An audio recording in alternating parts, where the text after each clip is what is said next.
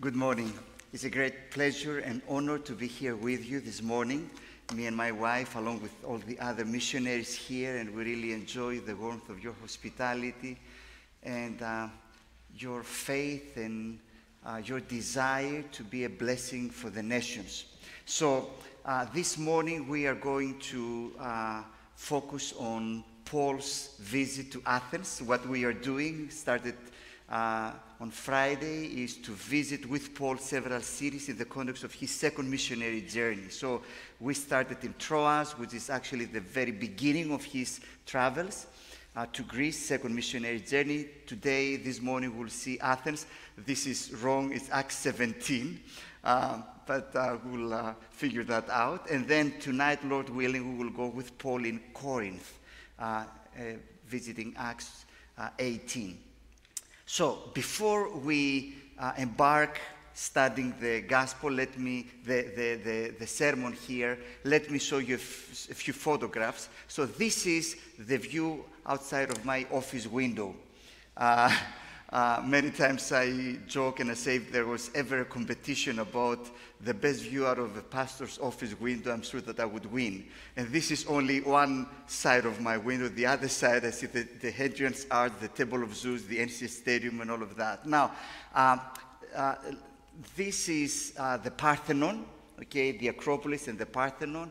And on the back is where the Mars Hill, of course, it's debated whether it's there or there is another place where it's kind of a court, but there is this is a photograph. This is like a rocky mountain, which is called the Areopagos or Mars Hill. In many ways, I feel that because of the proximity, I need to have the copyright of this passage, but anyway, I allow others as well to preach from it. But when we come to Acts 17, we see, in Paul's visit to Athens, we see in the narration of Luke, there is a narrative framework before and after the speech, and at the center we have Paul's speech. So we're not going to focus today on so much on the speech, but the narrative framework, which actually describes what I would call the missional attitude, which leads Paul to the Areopagus and leads Paul to give that famous speech on that place. Now, I use the word missional, and I think it is important to explain what I mean by this word. And let me tell you a little story. Many years ago, when we first came here in the United States to study in Boston, we were at Gordon Conwell at that time. So the first Christmas, we decided to make a road trip and go and visit in Chattanooga, Tennessee, from Boston to Chattanooga, to drive with an old, small car. And then we realized it was not a good idea during the winter to do such a trip. But anyhow, we didn't know then and were young and restless. So we went to Chattanooga, and it was the time that there was no GPS. And so we had to rely on a map and also on written directions that somebody would give us out how to find the house. So we drove all the way to Chattanooga. Eventually, we reached Chattanooga, and the directions said that when you see a Baptist church at the corner, you take a right. And I had to stop and use the public phone and call and say, you know what, you need to give me another cue, because it seems that there is a Baptist church in every corner in Chattanooga. Now, that is a good definition of what we mean when we say Christendom, okay? So this is a place which is a Christian place. So because of that, many times when people thought of missions, it always meant something that happens someplace else. Because here we have, unless your mission is to convert Baptists becoming Presbyterians, we have no mission here because, everybody seems to be Christian and the place is packed and full with churches and all of that. Now, the good thing is this is changing because of secularization. And I'm saying it's a good thing, it's not a good thing, but it can become a good thing for the church so that the church will recapture a very essential component of what it means to be a church. And the very essence of the church, the very essence of Christian life is mission. So it's a good thing that the church starts talking more and more now here in the West, and particularly United States, about how to become missional. So that will be our discussion this morning. What does it mean to be missional? What is the missional attitude? And we will see 4 things that I believe will help us capture this orientation, a missional orientation. So the first thing is that to have a missional attitude means to live our ordinary lives with gospel intentionality. We'll explain what we mean by that. Ordinary lives with gospel intentionality. The important thing to keep in mind here when we come to this passage is that Paul, as much as I don't like that, didn't intend to go to Athens. Athens was not a strategic city. Athens relied on past glories, but it was not an important city at the time that Paul was there. Corinth was his end point. He really wanted to go to Corinth. He just happened to be in Athens. And we understand that if we see what happened before. He was in Berea, and there was a persecution, and he had to flee during the night, and he left his co-workers back, and he ended up in Athens, and he had to wait for them to come. And then right after Athens, we see that he goes straight to Corinth, because that was his plan. But now, he happened to be in Athens. And it is interesting that in the narrative, we have a string of participles, which underline this idea that Paul here is not on a mission. He just happens to be there. Okay? So, for example, we read at the beginning of the narrative, now while Paul was waiting. Okay? So, Paul didn't plan to go to Athens. He just happened to be there. And as he was waiting for his co-workers to come, things happened. And then there is another participle, which in verse 16 again, as he saw, actually a better translation is upon seeing, so that we can keep that form of the participle. Then again we go to verse 17, the next verse. He started discussing with those who happened to be there. I don't know if you feel that here there is no intention. Paul happens to be there, is waiting, seeing things, talking with people, whoever happens to be there. And all of that is summarized by Paul in verse 23 when he starts talking to the Athenians. He says, as I was passing along. This is a better translation of that verb. Again, it's a participle. So what we need to keep in mind here is that Paul is in Athens not as a missionary sent on a mission. He's an ordinary visitor who happens to be there because he's waiting his friends to come. So he has some time to kill, and he does the most natural thing that you do when you go to one place, especially in Athens. You walk around, and you meet with people, and you start talking with people, whoever happens to be there. So I hope you feel and you sense the air of ordinariness. And I think that is a good definition of what missional means. Here it is. Ordinary people doing ordinary things, but with gospel intentionality.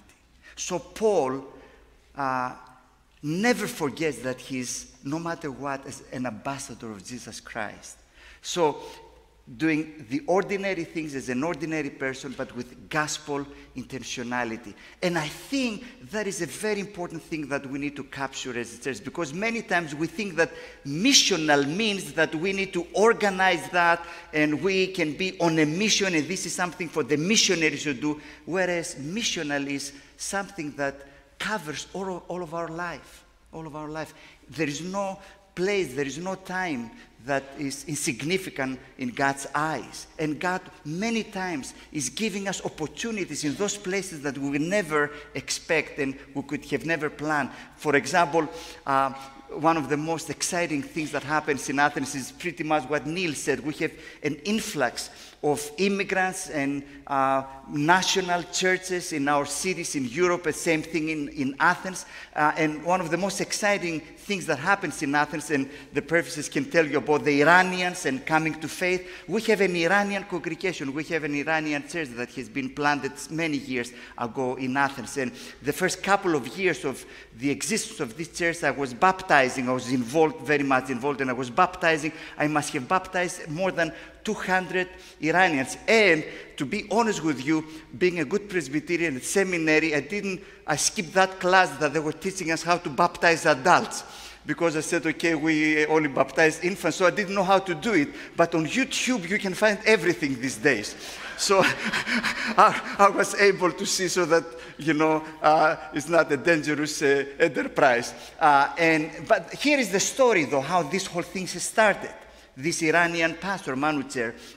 So this guy visits from Iran, Turkey to work, and somebody, see the ordinariness, somebody gives him a Bible. Who is this guy? We don't know. In eternity, we'll find out. He gives him a Bible without saying much. So he takes the Bible. He does not really understand what this whole thing is. He puts it in his suitcase. He forgets all about it. It's time for him to go back in Iran. They check his stuff at the borders. They find the Bible. They say, what is this? He says, somebody gave me this book. I don't know what exactly that is. And they start interrogate him. They take him to jail. And of course, he's in jail wondering, what kind of book is that I got in so much trouble? And he does not really know much. So eventually he managed to go out, and he goes to Cyprus to work. And when he goes to Cyprus, he goes to a bookstore, and the first thing he buys is a Bible, because he lives with this question, what kind of book is that? It has gotten me so much trouble, I need to find out. So he gets a Bible, he starts reading the Bible, and the Lord worked in his heart, and he came to faith, and now he's pastoring the Iranian church. Now, I ask you, how exactly can you plan all of that? Okay? What can be your strategy in order to plant an Iranian church in Athens? But you see, in the ordinary circumstances of life, God is at work. And what we need is to have this gospel intentionality, to see the opportunities and always be available. So that is the first component of a missional attitude. But there is more. The second thing that I want you to note in this narrative is that to have a missional attitude means to learn again the art of being properly upset. Yes, you read right, and you heard right. Is to learn again the art of being properly upset. And I say to learn again because, especially us in the West, we are trained to be tolerant. Everything around in our culture is training us to really be tolerant. And here we see that the key element in what happened in Paul, so that Paul can, in order for Paul to do what he did, is that he felt, as we read, provoked in his spirit. That's what we read. Paul was really upset. But there is a very particular word here that I want you to underline. So Paul was not generally, that's why I say properly upset. He was not generally angry and upset. There is a word which actually you have a form of it in your language. It's the word paroxysm. If you haven't heard this word, that's a good thing because it's a medical term when there is, an emergency. So it means, as you can see, a sudden outburst of emotion or action. Okay, so this is a very intense word, and this is exactly what we find in the narrative in the book of Acts. That's exactly how Paul has felt. Now, it's very important to keep in mind that this is not a word that Luke uses here by chance. So it's a rare Greek word that we don't find it often in the New Testament. But it's a word that is being used very often in the Old Testament. In the Greek translation of the Old Testament, in the so-called Septuagint. And it's a word that has been used many times in the Old Testament to describe God's reaction, God's anger against, guess what? The idolatry. So what Paul sees in front of him, idolatry. And he feels what? A paroxysm. What God feels and what is God's reaction when God encounters idolatry?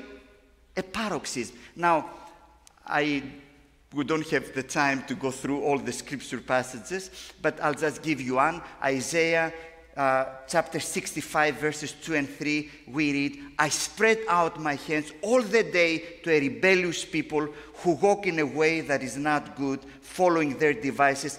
People who provoke me, the exact same word like in the book of Acts, to my face continually, sacrificing in gardens and making offerings on bricks.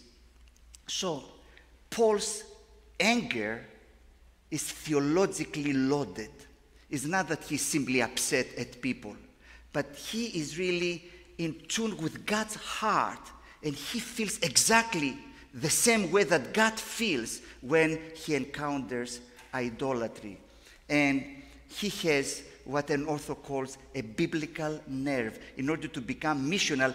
In other words, in order to really care, to react, in order to really care, to confront, in order to really care, to be involved, in order to really care, to really share the gospel, we need to have this biblical nerve, which means, as an author puts it, here we're not talking about irritability, but about a serious, settled, deep-seated commitment which understands the real sinister nature of all that, which sets itself up as a rival to God, however it might look to the contrary on the surface.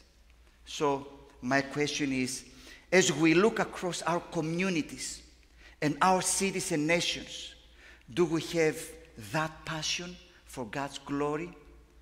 Are we passionate enough for God's glory in order to be irritated when we see that this glory is being downtrodden? Do we have that passion for God's honor? So when we see people demeaning God, to really be theologically upset? Are we grieved that idolatry tramples all over it? Or have we become desensitized? Would there be a renewed urgency to our mission if we shared Paul's attitude?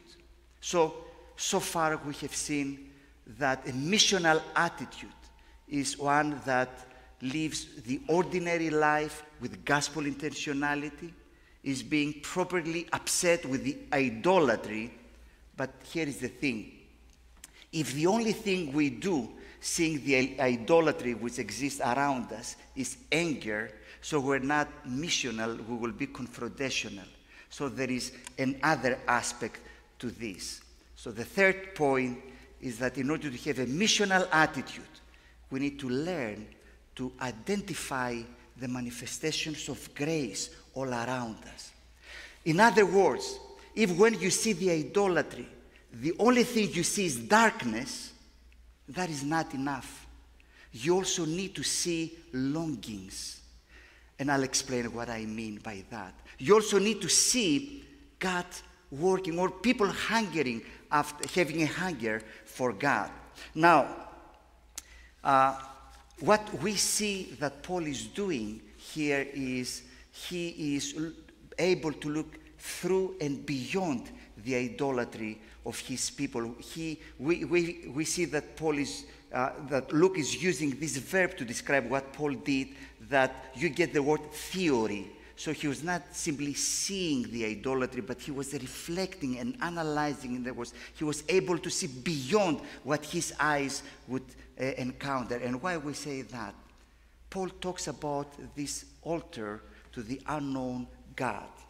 And of course, from the Greek literature, we have documentation that there were those kinds of altars. Of course, it's interesting that it's always in the plural, altars to the unknown gods, okay? So there is a lot of discussion as to, why they had those kinds of altars.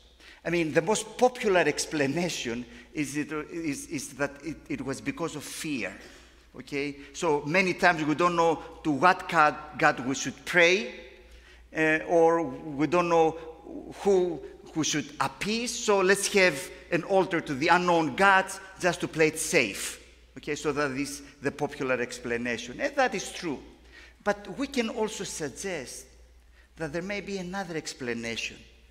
And another explanation is that this altar signifies and expresses their longing for something more, for something different. They may have all sorts of idols. Actually, the word that is being used is that the city was flooded with idols. We may have all these gods, we may have all these idols, but deep down we know that this is not enough.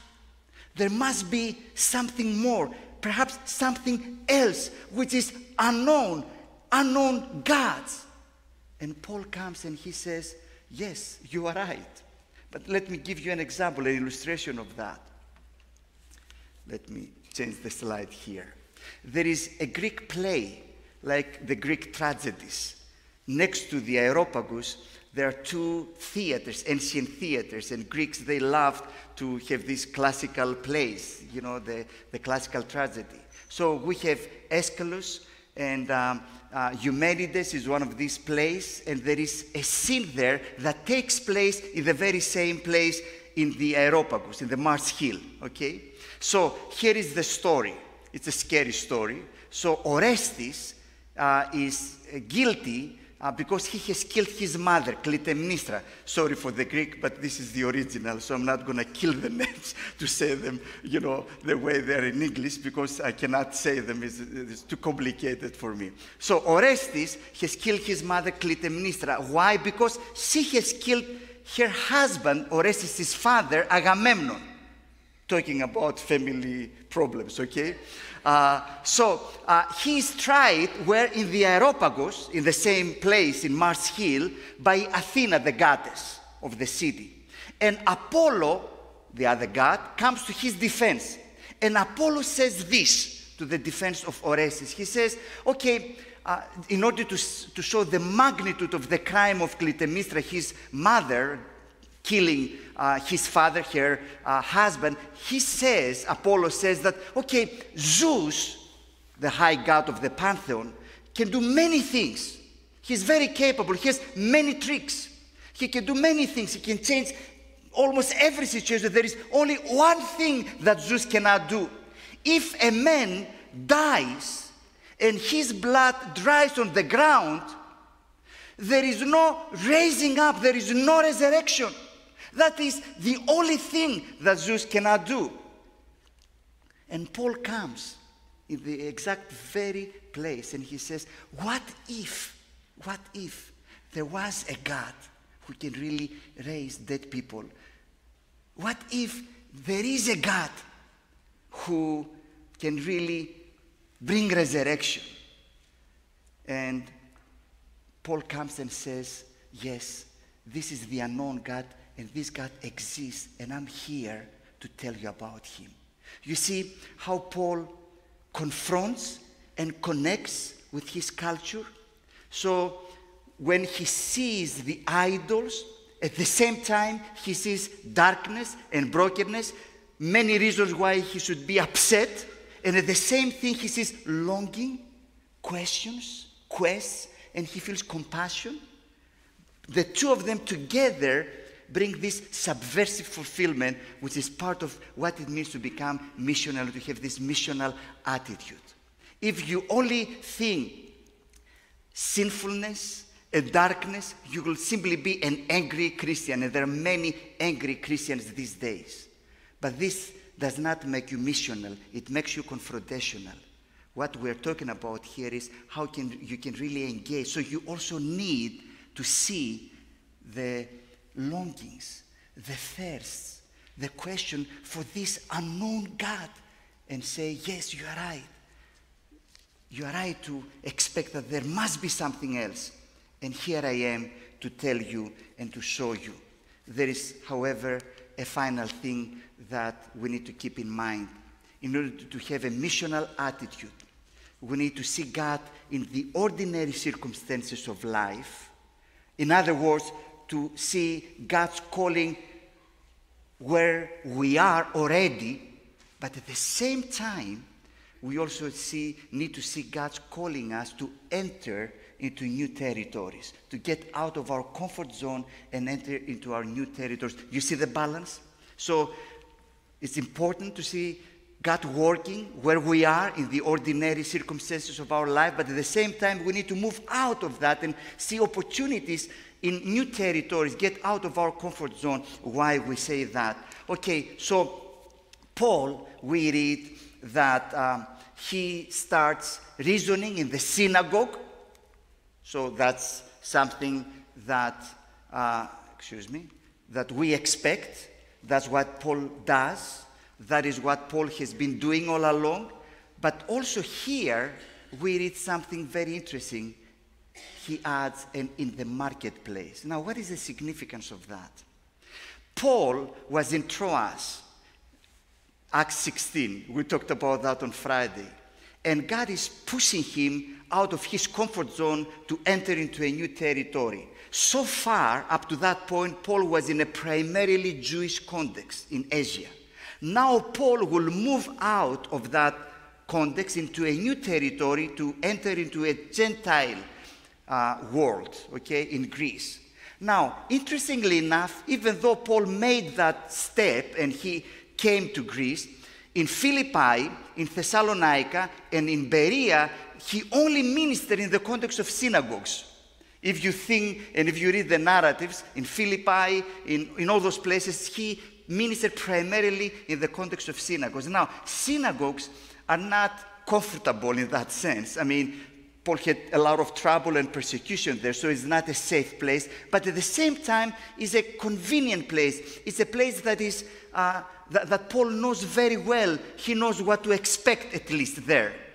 This is the first time that Paul makes yet another step, going to the marketplace. Now, when we read here marketplace, it doesn't mean a shopping mall. It means the agora, which is the open space, the open public space at the heart of the city, like in Athens, in most Greek cities and in most early Roman cities. There is this open place, the agora, where you have, of course, the commerce, you have the civic activities, you have the education, you have the world of ideas, you have the art, you have religion, you have everything. This is the place where you enter and you don't really know what to expect. It's interesting that in the synagogue, Paul knows who to meet and what to expect. But in those places, in the agora, we read that he will meet those who just happen to be there. The Epicureans, the Stoics. It's a different world and it's a scary world. But in order to be missional, we need to really enter into these new territories, many times without really knowing what to expect and what is there. And God is really pushing us out of this zone of comfort in order to enter into these places where we will actually fulfill his mission. And I don't know what that may be in your case. For us, in Athens, in my church, being an old, not as old as your church, I was making the joke earlier that you're older than we are. Greeks are very proud about starting everything, but you beat us here. Our church was founded 1858. Yours started way much earlier. So we're very old, very traditional, way much more traditional than you. I was referring in the other service that you raise your hands. We don't. We're good Presbyterians, and we have a pipe organ and all the works. Very traditional church, and we knew how to do things well in the context of the church, and being a small minority, 0.2, in a context where we feel threatened and everything seems to be hostile, you build the fortress and you just feel safe within the four walls of your church and everything is fine there. But the Lord, in his grace, he wanted to really help us get out of our comfort zone. So in 2008, it was the time when we started talking about planting churches, that we need to plant churches in the city, and we started identifying a particular area where is the anarchist capital of the city. And if you remember when Greece went bankrupt 2009, right before that, you had many riots and demonstrations and violence, and all of that started from that particular area. So we said, okay, this is the sensitive nerve of the city. This is where we need to go and plant the church. But it's one thing to say it, and it's another thing to actually go and do it. We're really scared, and we didn't know how to do it, and we didn't know who is going to do it. Nobody was living in that area. Nobody wanted to go and live in that area. How are we going to plant the church? So as good Presbyterians, we had a committee. We were thinking about that, praying some, but primarily talking about that. And God, in his grace and providence, allowed something to happen.